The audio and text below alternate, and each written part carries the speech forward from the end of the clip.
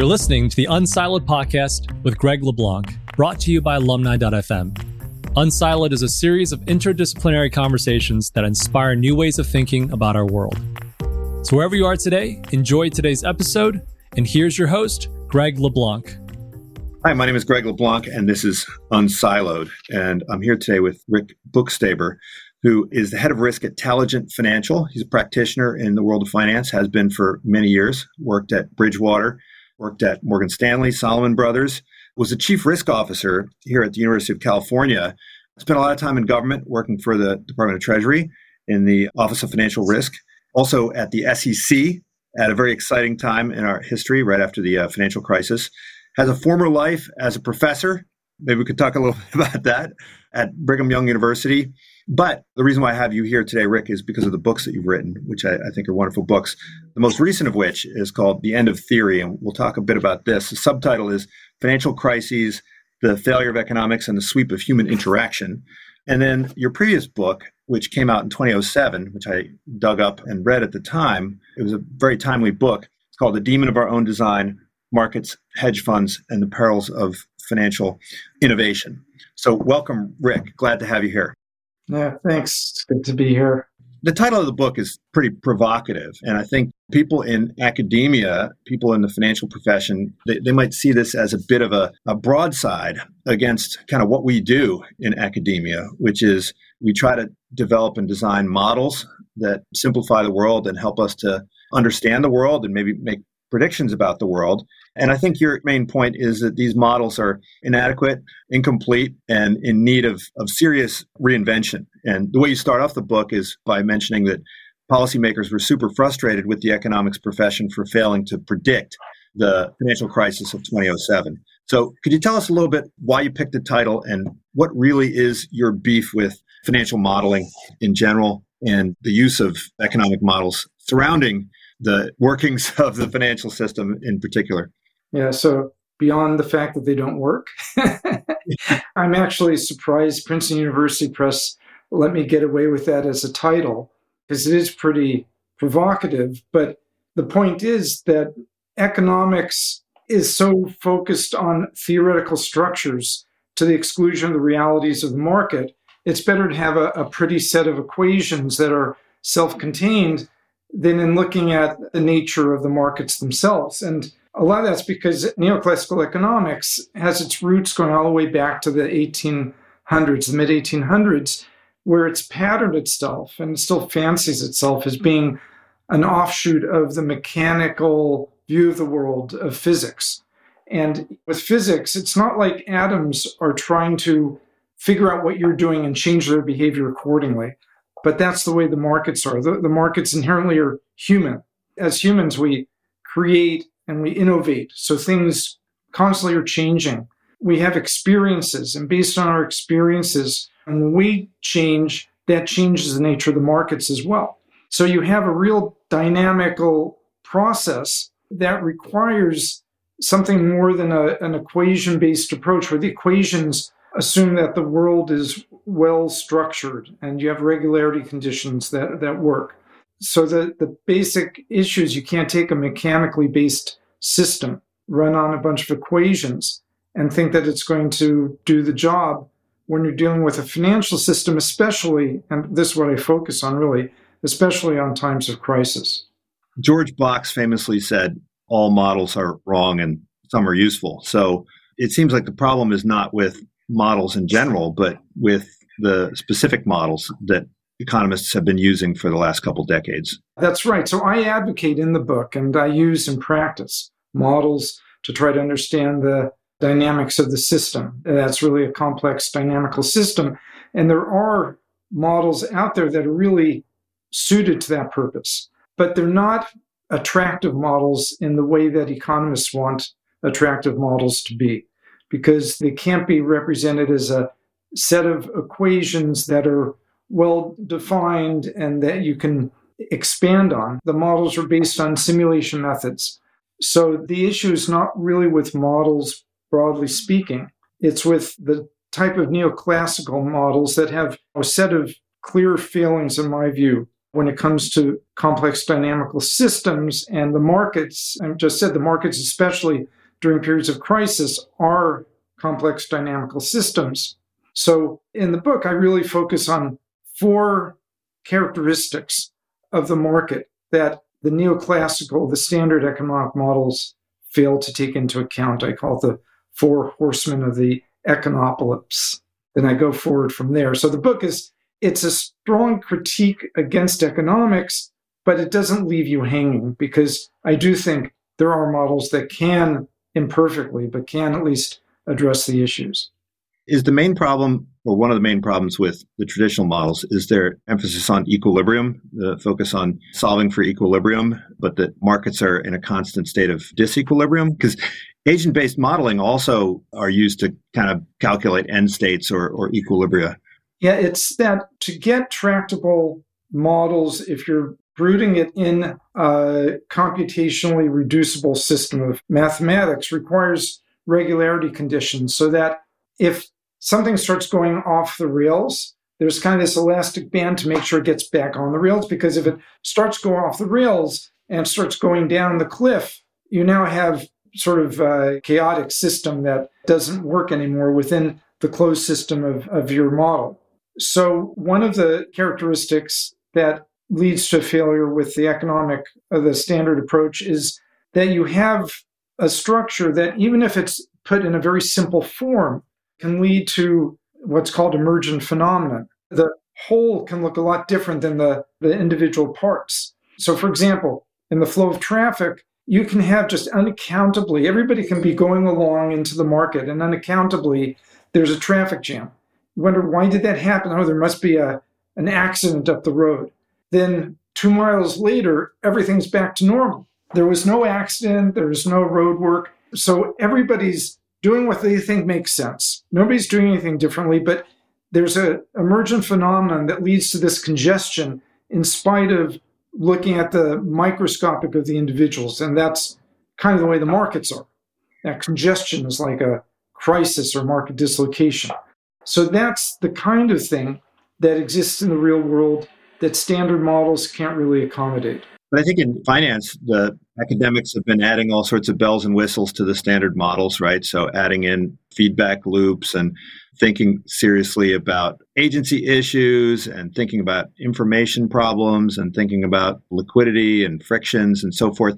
Would you argue that what most of financial economists are doing, especially since the crisis, by adding in behavioral elements and informational elements, are they just is this just becoming like a bunch of Ptolemaic curlicues around the old Earth-centric model and need to be completely supplanted? Or are they getting closer and closer to a better approximation of what's happening?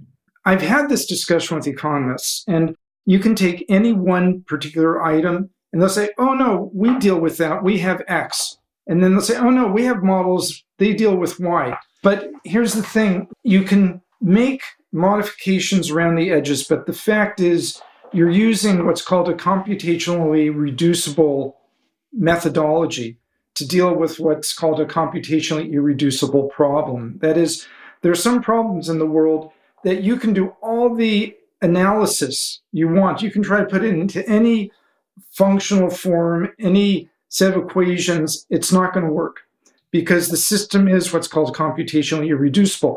And this is not like some way out there thing. I'll give you 2 examples, and I go through them in my book, of computationally irreducible systems. You cannot figure them out based on equations that are 1 point removed from trivial. One is what's called Conway's game of life. You have a grid, and you color different points black in the grid, and then you have a simple rule that if there's nobody around that point, it dies from loneliness.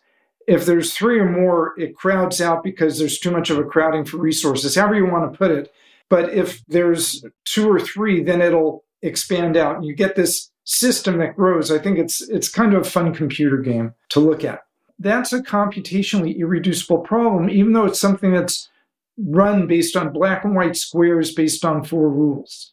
If I just randomly put a bunch of black squares on the grid, and I tell you, I want you to set up a set of equations that can tell me what this will look like after 100 iterations, You can't do it. The only way you can do it is to simulate, to take it and walk the path all the way to that 100th point and see what's there. Another example is the three-body problem. Fortunately, the system we have right now of celestial bodies fits into one of a narrow group of categories where everything is predictable. But broadly speaking, that's a system that's computationally reducible. If I just arbitrarily pick a bunch of three bodies with the rules of motion and tell you what's going to happen, if you're lucky, if it fits within one of, it turns out, 13 different categories, you can solve it. Otherwise, you can't solve it. The only way you can solve it, so to speak, is to simulate and follow the path period by period as everything moves around, and gradually something just flies off into the universe. So if things that simple are not amenable to analytical methods, why do we think that the markets are? And by the way, I haven't even introduced uncertainty. These are deterministic systems. So if that's the world, you can take a set of equations, you can expand it any way you want. You're still not going to get there because the very nature of the problem does not admit that type of analysis and solution. So you mentioned these four things, the fact that the standard models don't really account for emergent properties. You mentioned computational irreducibility, radical uncertainty, and ergodicity. Say a little bit about ergodicity. Yeah. So the whole idea is you assume for a lot of these models that you know the distribution, that the distribution is stable in certain ways, that the world's not going to change, much less change in unknown ways, which is the radical uncertainty. If you have an ergodic process, you can replay the world over and over again. If you know the world now and you're parachuted into a world 10,000 years from now, everything would kind of look the same. But we know that the markets aren't that way because the markets are constructed based on humans who change with experience, who invent, who create. So the market today is different than it has been in the past because we have innovations now that we didn't have in the past. People in the market have experiences of different things going wrong, and they're hopefully not going to repeat, at least not repeat in exactly the same way, the things that happened in the past. You don't have to think too deeply for this. The standard method, in fact, I'd say virtually the only method that's used for risk management, is a very simplistic statistical approach where you take the past market behavior, maybe over the last year or the last 2 years, exponentially weighted if you want, put it into a Garch process if you want, whatever you want to do. The fact is you're looking at the past to get a sense of the risk going forward over the next month or year. That's only going to work if the future is drawn from the same distribution as the past. It's only going to work if you have something that's ergodic. But we know that that's not the case because we know how the markets change. We know that there are periods like 2008 that simply didn't look like the last 2 years or indeed like anything in the past. Computational irreducibility is an indictment of the attempt to use a pure mathematical formulaic approach.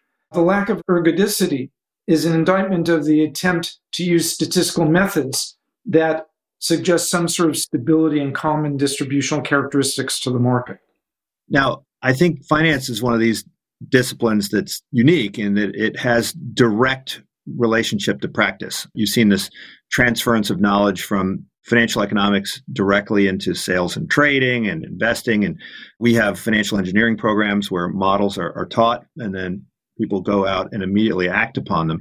So these flaws that you're pointing out, I think if they were limited to the academy, it would be kind of less interesting. But you've seen in practice how these ideas have impacted behavior. And in particular, when you think about the three-body problem and you think about the 16 known solutions, it's a whole lot easier just to assume that you're in one of the worlds that fits the model rather than acknowledge that the models don't work. To what extent have you seen, particularly in your role as risk manager, practitioners assume the model and then try to make the reality fit with the model rather than modifying the model to fit reality? I'd say that it's almost universal that people take the model and assume the reality will fit that model. But most risk managers understand the limits of that approach. So people castigated risk management sort of justifiably in a sense during the 2008 crisis. But risk managers, I think by and large, knew that their models were somewhat bankrupt when it came to dealing with crises, because of the reasons I said, it's no mystery to people in risk management that the risk models they use only work if the future looks like the past because they're measuring the future based on the past. I don't think it's the case that they would say, yeah, we've got this model and hey, if some crisis occurs, we'll deal with it. They're saying we have this model and essentially it's only good as far as it goes. But that's all that they have. That's all that tends to be taught. So putting it another way, if somebody put a gun to my head and said, give me one number to give me a good representation of where risk will be over the next month, I'd probably use value at risk. 98% of the time, I'd be okay, because 98% of the time, the next month will look like the past number of months. Unfortunately, that 5% or 2% of the time, when it doesn't work, is the time that the risks really matter. So I don't think for the profession of risk managers, broadly speaking, it's not like they're totally ignorant of the problem.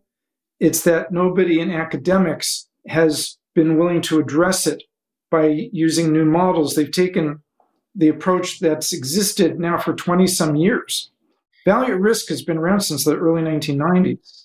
And they do fancy little changes on it. They might use a Garch process. They might fatten the tails. They might look at one side of the distribution. But it doesn't change the fact that they're just using history as a sense of getting a sense of risk going forward. One of the critiques that you made in the book was that economists tend to think in terms of like a representative agent that's capable of making complex computations in the presence of and almost in a complete set of data. And you highlight the importance of heuristics. And this is something which I think behavioral finance people have been emphasizing for a long time. But the behavioral finance approach is that this is a problem, this is a flaw, that this is a weakness with respect to the agents. I think in your book, you highlight that heuristics are actually appropriate in certain circumstances. Can you talk a bit about that? Anybody who looks at the market understands that individuals are not fully optimizing full information agents. All you have to do is go around and look at them. And the agents are no mystery. You have Morgan Stanley, you have Goldman Sachs, you have Wells Fargo, you have Fidelity, you have Citadel. All of them are doing different things with different information sets. There's no sense that there's some representative agent. They're all doing different things. And a lot of what they're doing is qualitative. If there's a problem in the markets, say in the high yield market, you'll get a group of senior people at, say, Goldman Sachs. They'll all get around a table together, and they're going to be saying, okay, what do we think is going to happen to the liquidity of this market? Should we be aggressive in providing liquidity to our clients, or do we have to pull back? And somebody will say, well, I'll make this up, but Morgan Stanley has been very strong in trying to carve out a space in high yield. They're likely to want to really strongly defend this market. I think they're going to pull liquidity together to go into the market there, and so we can be more confident. Each agent is reflecting on other agents and what they're going to do, what their heuristic is to determine what they're going to do. And as one agent acts, that changes the environment for other agents. You lose all of that when you try to get a single representative agent or even classes of agents. And the representative agent notion is at the foundation of most of the methods of standard economics. And I'd have to say behavioral economics doesn't get you away from this because it's just adding refinements of functional form to the standard paradigm. It's not saying, wait a minute, there's emergent phenomenon. What are we going to do about that? It's not saying, wait a minute, there's computational irreducibility, so our equations can't even apply. It's not saying, wait a minute, the nature of people is to invent and innovate. It's just saying, we're seeing this behavior. How do we tweak the equations without breaking the current model to try to look at it? Or they might just say, oh, it's an anomaly and go on from there. So the issue is not saying we have to improve the behavioral component of the models. To say it puts lipstick on the pig is an unfair statement, but it's that sort of thing. I think you're making a stronger claim, which is that heuristics are sometimes more resilient than more complex decision rules. I think that was part of your message, that in a world of unpredictability, algorithmic decision-making that is simpler and more general can sometimes survive better than ones that require more information and that are more complex. That's right. So if I know the world today is going to be the same as the world 10,000 years from now, and I can deep dive into it in huge detail, I probably could come up with a super complex but correct, optimal method. But as soon as I say that things can change and may change in unexpected ways, and it has to change, if you believe that changes because of creativity and innovation, by definition, it's going to change in ways that you won't expect, because creativity is only creative because it's something that didn't already exist and wasn't already expected. I wrote a paper back in 1985 called On the Optimality of Coarse Decision Rules, and it was published in the Journal of Theoretical Biology. The reason it ended up in a biological journal is because people simply would not buy into the notion at the time of rational expectations in economics. But what I did is sort of ask the question, why is it that some animals seem to just ignore information? They have coarse decision rules. And my hypothesis was that they do that because sort of with their genotypical prior, they understand, or the ones that survived somehow understood, at the genome level, that the world changes in surprising ways. So you might have a bird that has exactly the right beak to crush a particular berry that's really abundant in some jungle. So it's optimal for that jungle. But when the jungle disappears, it disappears. Whereas you have, the example I like is a cockroach, which doesn't smell or see or hear. It just moves based on puffs of wind on these little hairs on its legs. It's not optimal in any environment, but it's good enough. It has a coarse decision rule that works as a jungle turns to a desert and the desert turns to a city. Cockroaches have figured it out. People have figured it out. And people inherently don't optimize in what they're doing because they kind of get the idea that a simpler heuristic is going to be more survivable as the markets change. And the fact is that the markets do change. So if you start with a representative agent, you've got a problem.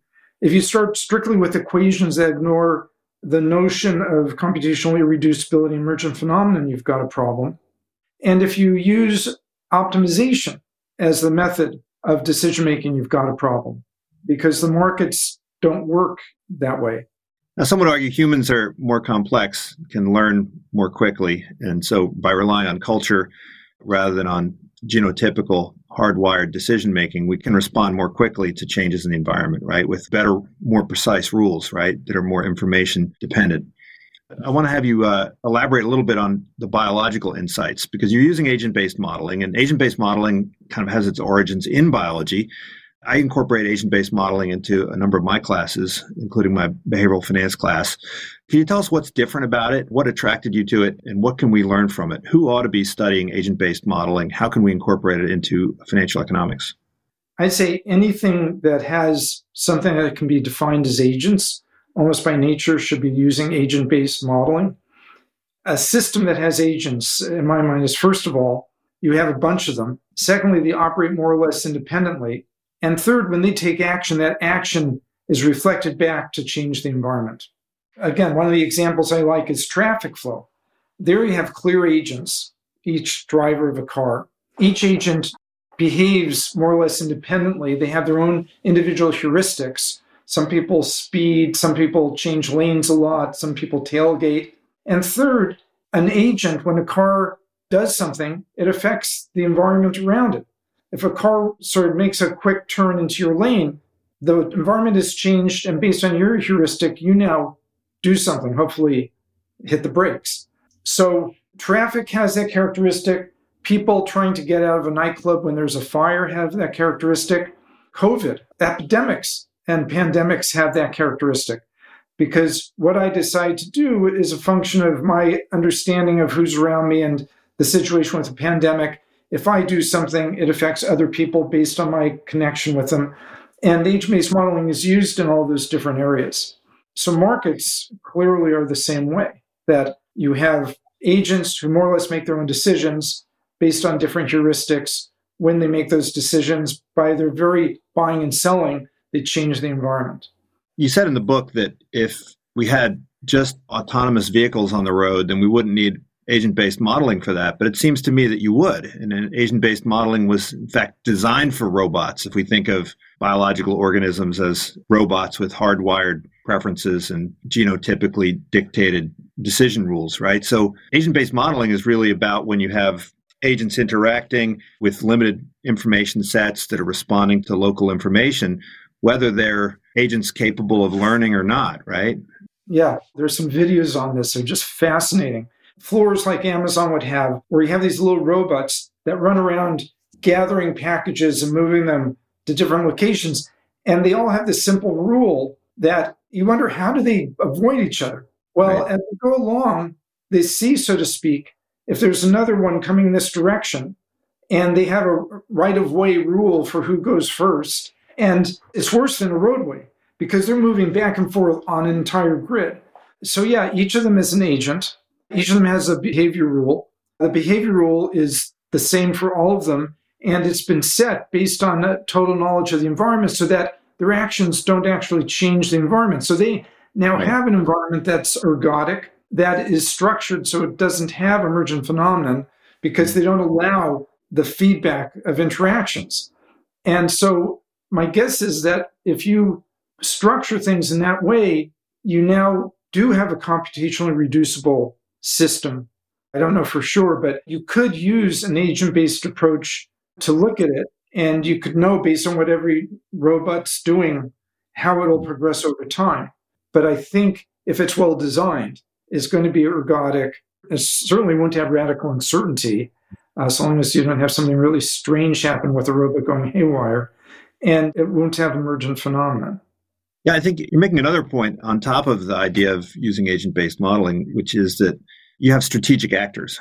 In biology, we used agent-based modeling, but we don't have strategic actors. They're engaged in parametric optimization rather than kind of strategic optimization. And with humans have this characteristic where their goal is to actually change the environment. And so I think of what you're doing as really importing concepts which are normally seen in the field of strategy into the world of finance, because it's in strategy where models break down. It's in the world of strategy where we think in terms of frameworks, really, more than models, because we don't think that the world is capable of being fully modeled.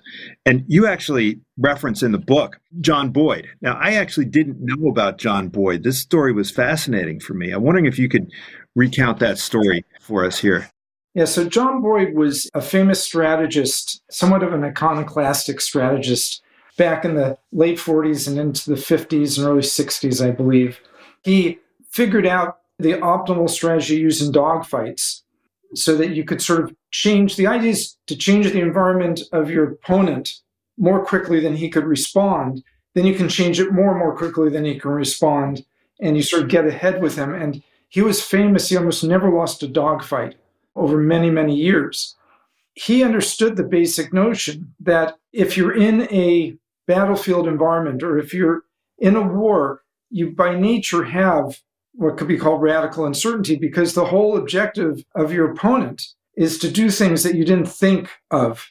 One of the things he said that I think is great, he said, if you can model it, you're wrong. Because if you can model it, your opponent is going to do something that's outside of that model. So things are hard enough already, right? It's already hard enough when you have many people just trying to do what they're going to do based on their heuristic, like people in a roadway. It's even worse if one of the people on the roadway figures out a way to jump over the cars ahead of it, doing something where you say, oh, okay, here's the Geneva Convention, here's the rules of the road, but outside that, anything goes. And I want to get to places before everybody else, so I'm going to exude smoke from the back of my car and have something that allows me to jump over other cars. And it's like, whoever thought of that? Any model that you have, it's not going to have that in place.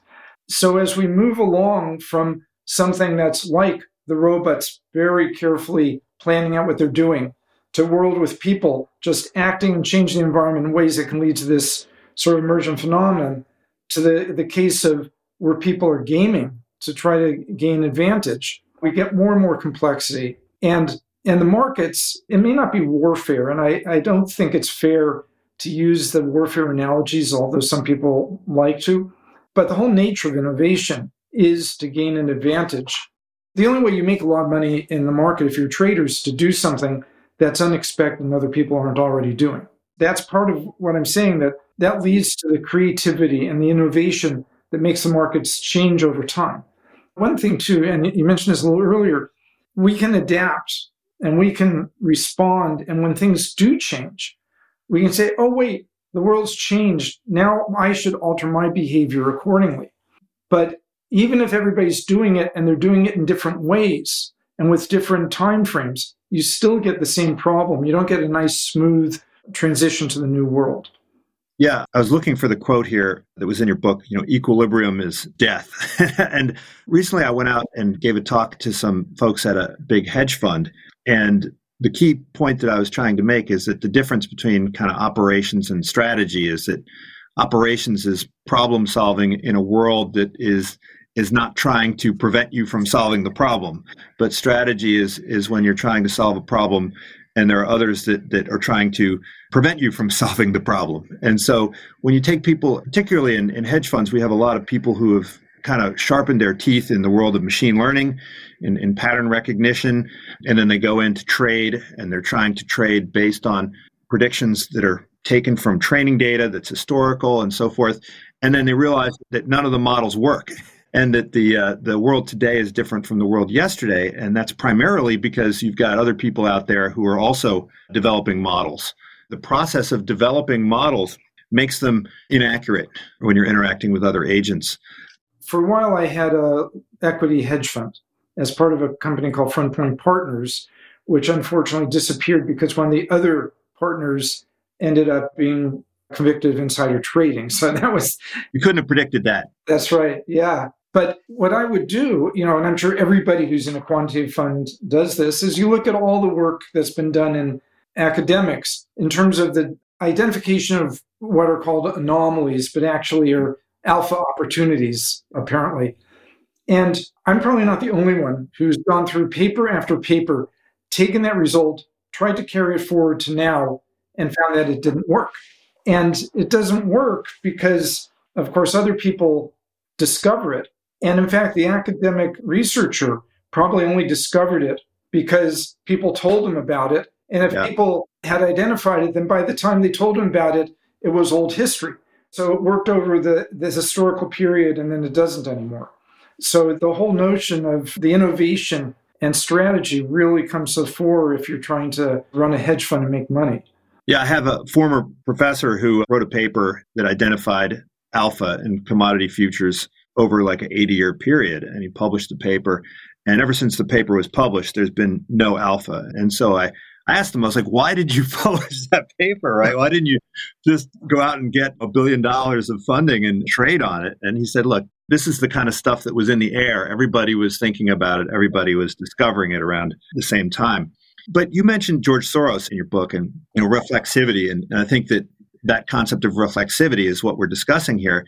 And you mentioned that you're surprised that academics don't take him seriously, right? Is that just because he's a practitioner? Why is it that his ideas are not more pervasive in academic finance? It's really a mystery to me. First of all, he has a theory and he's made tons of money based on that theory. So there ought to be some empirical proof there that has value.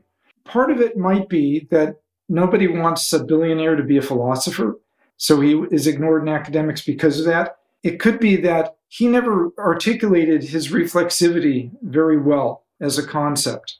I tried to do it justice in what I wrote. There's a few other people who've written about it better than I think he has.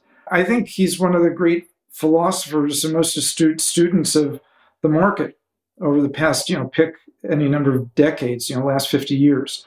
And the basic idea is not that difficult. It's saying that there is this sort of dynamic. He sort of is identifying the notion of the market as a complex dynamical system and that people interact based on what they're observing in particular ways.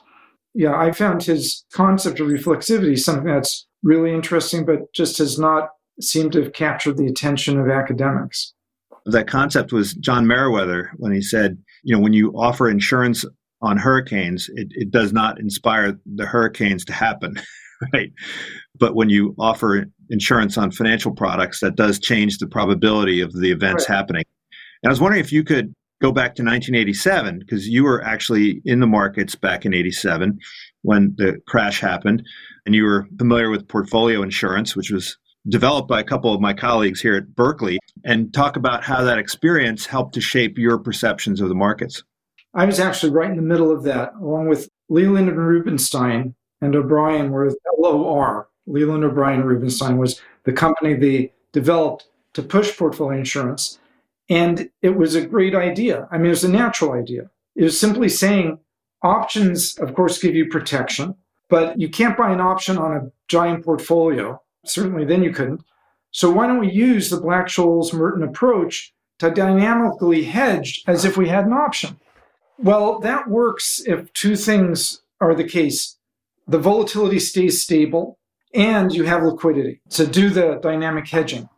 But as more and more people went into the strategy, the first thing that happened was volatility went up because more and more people were buying and selling and accentuating the movements. And liquidity dropped because so many people at the same time had to go into the market to do their hedge. So this is an obvious case of reflexivity, an obvious instance of a change in the nature of the markets, a clear case where you had agents taking action, their action changed the environment, which in turn changed their actions, or should have. It didn't fast enough. Sandy Grossman, among others, did notice that this was not a game that could end well if too many people tried to do it at the same time. And a demon of our own design of one of my colleagues at Morgan Stanley when I was doing this, who recognized the same thing, tried to explain it to me, and I just didn't get it. But he did. He put on a lot of option positions and retired with what at the time was a substantial amount of money.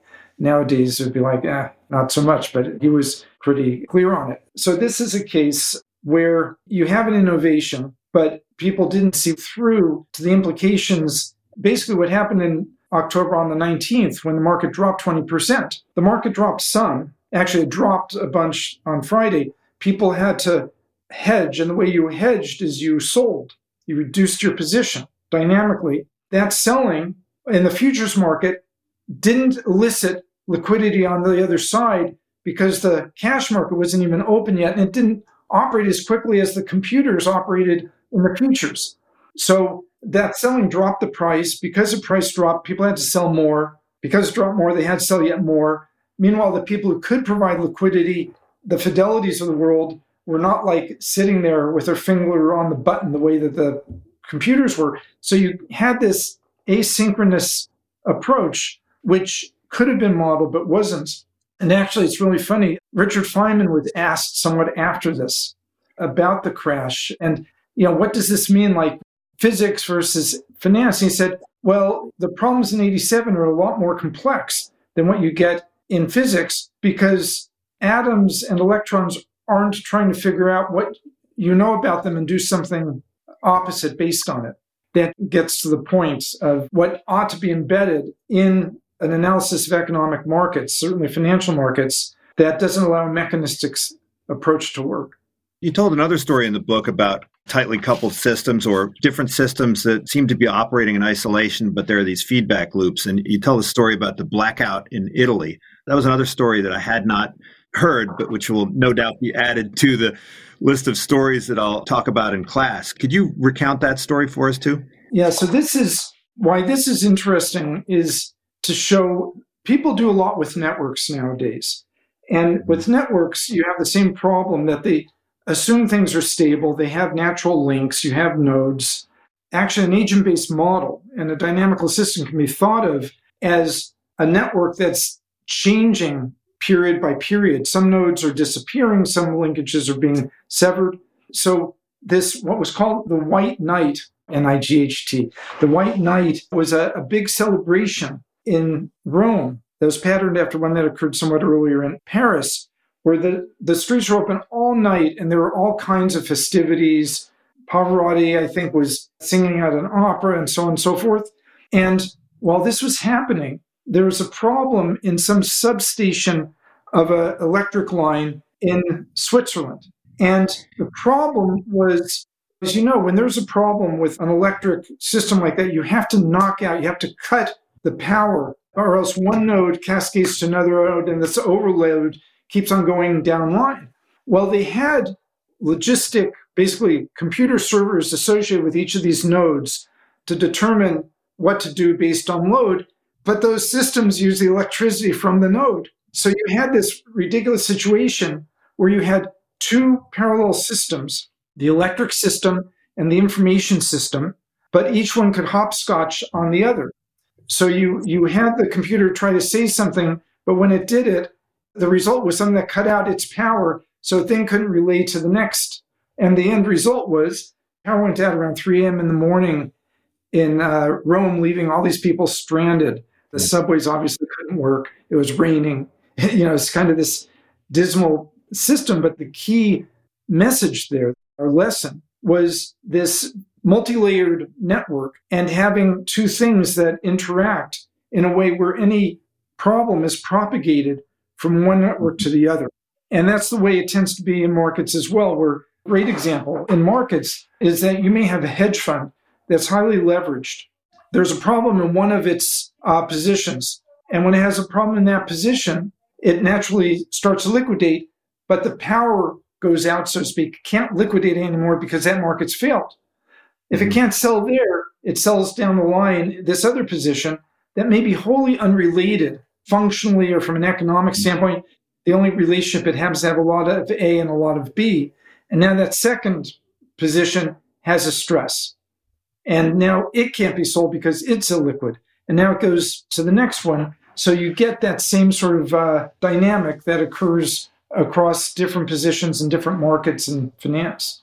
Well, I remember when Hank Paulson came out to Berkeley and right after Bear Stearns was having its problems. And he assured everybody that the problem had been more or less sealed off and the possibility of contagion was minimal. And I think when we're making models, whether we're doing it as academics or as practitioners, we circumscribe the universe in which we're living just because we can't think infinitely. And so a lot of times those linkages we kind of assume away just because it makes it more computationally easy to predict what's going to happen. And that's the whole nature of scientific pursuit or mathematical modeling. You need to figure out what's relevant and what isn't. You don't want the map to equal the territory. Otherwise, what's the point? And that's true with agent-based models also. In fact, one of the big problems that can occur is if you've got computer power, you can create an agent-based model with as many agents as you want. And you would think the more agents that you have, the better your model will be. But finally, the degrees of freedom just grow exponentially and it becomes, you can't figure out what's going on anymore. So the trick with an agent-based model is the same as it is with a model set of equations, that sort of model, where you have to be parsimonious and robust. You have to try to understand the nature of the markets to know what sort of agents to put in. So you don't get rid of that map versus territory issue. But here's where things get a little non-academic. You can't just formulaically know what's important and what isn't if you start to deal with a real system. We only have one economic system. We only have Morgan Stanley and Goldman Sachs and Citi. We only have Fidelity and Putnam. We only have Citadel and Two Sigma. We kind of know what's there. And so if you try to build a system that works as well on Earth as on Mars, you're kind of missing the point because there's only one Earth and only one system. And I think a lot of what happens in academics is they're trying to develop a theory or a set of equations that could work if suddenly we encountered a financial market on Mars. Whereas if you're doing an agent-based system, you can pare it down to what's essential, knowing the nature of the markets themselves and the players in those markets. And that, it is kind of part art, part science. But the world is not all science. It is part art. It's part human. There's one other incident I want to ask you about, and we didn't even talk about the financial crisis, but the flash crash of 2010. I just recently interviewed Liam Vaughan, who wrote a book about the flash crash. And of course, he tells the story of Navinder Rao, the guy who was allegedly the proximate cause of the crash, who was arrested and convicted of engaging in spoofing. And you just talk about this as well. And of course, you're much less concerned about the proximate cause and more concerned about kind of the underlying structural causes of these types of flash crashes. And you tell this great story about kind of decimalization and how decimalization kind of set off some things that were unanticipated. How does that tie in with this idea of complexity and the greater complexity and the increasing layers of complexity that are being generated by actors who find complexity to be the way in which they create advantage? Yeah, so this is, I guess, another point of strategy. It's easier to hide what you're doing and to find problems to exploit in the market if it's a complex market. A good example of this is what happened pre-2008, where you got more and more complex derivatives. If you were a broker-dealer, you could make a lot more money if you had derivatives that were super complex, that were difficult for clients to price, but you could price them. or that most people couldn't hedge, but you could hedge. So there's a natural movement.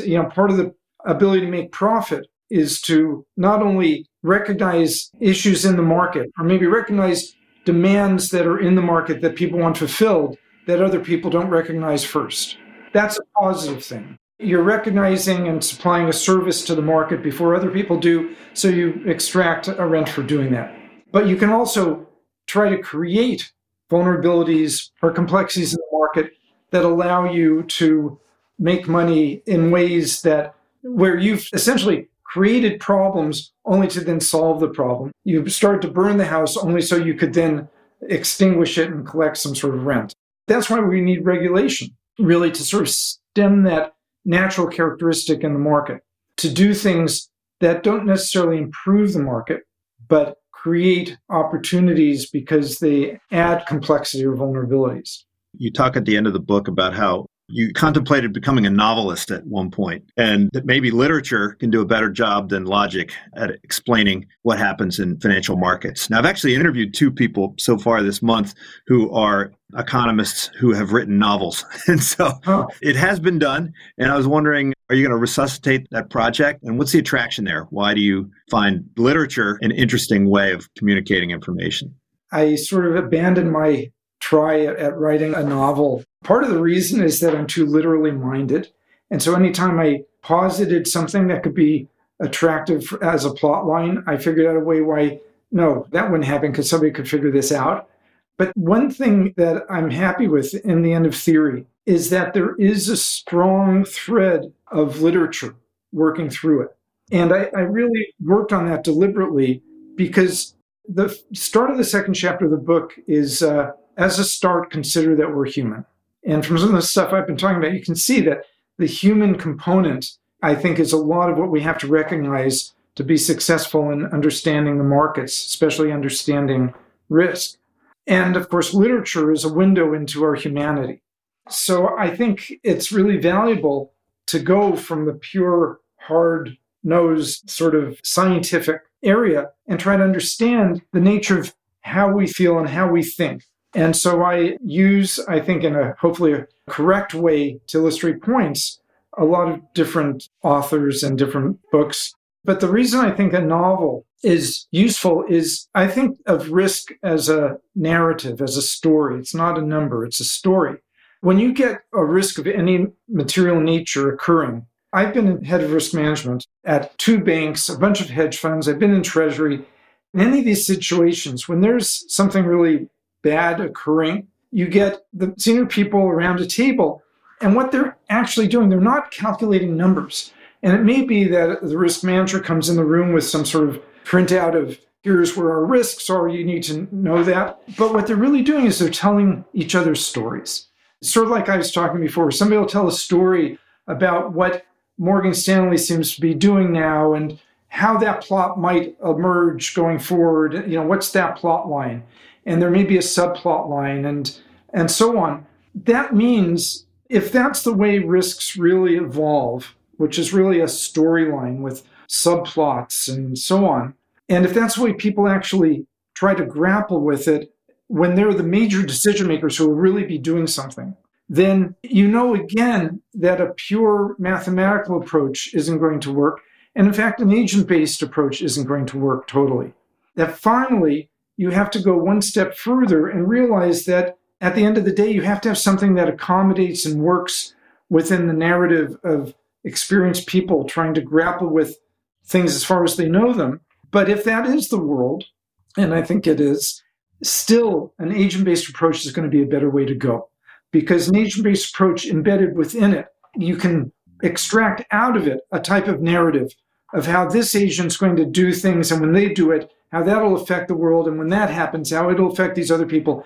You can put it into terms of a narrative, whereas a simple equation that says, I calculated the statistic and it's 12.3, leaves it's barren within that context. Right, so one other thing I learned in the book is that Flaubert discovered stupidity, and here I had thought all along that it was Larry Summers. I learned a lot of things from the book. Thanks so much for joining me today, and I think everyone should check out The End of Theory. Fantastic book. And this one too, even though it's 13 years old, it still has a lot of really interesting insight. It's not just sort of a timepiece. It's actually got really good stuff. And so I recommend both these books. Thanks again, Rick. Hope to see you next time you're out here at Cal. Swing by the class and talk to us. Don't just stay over in Oakland with the Cal. Yeah. Okay. Okay, great. Thanks. All right. I'll see you. See you. Bye-bye. Thank you for tuning in to the Unsiloed podcast. If you enjoyed today's episode, please give us a 5-star rating and review. To listen to other episodes, please visit our website at www.unsiloedpodcast.com.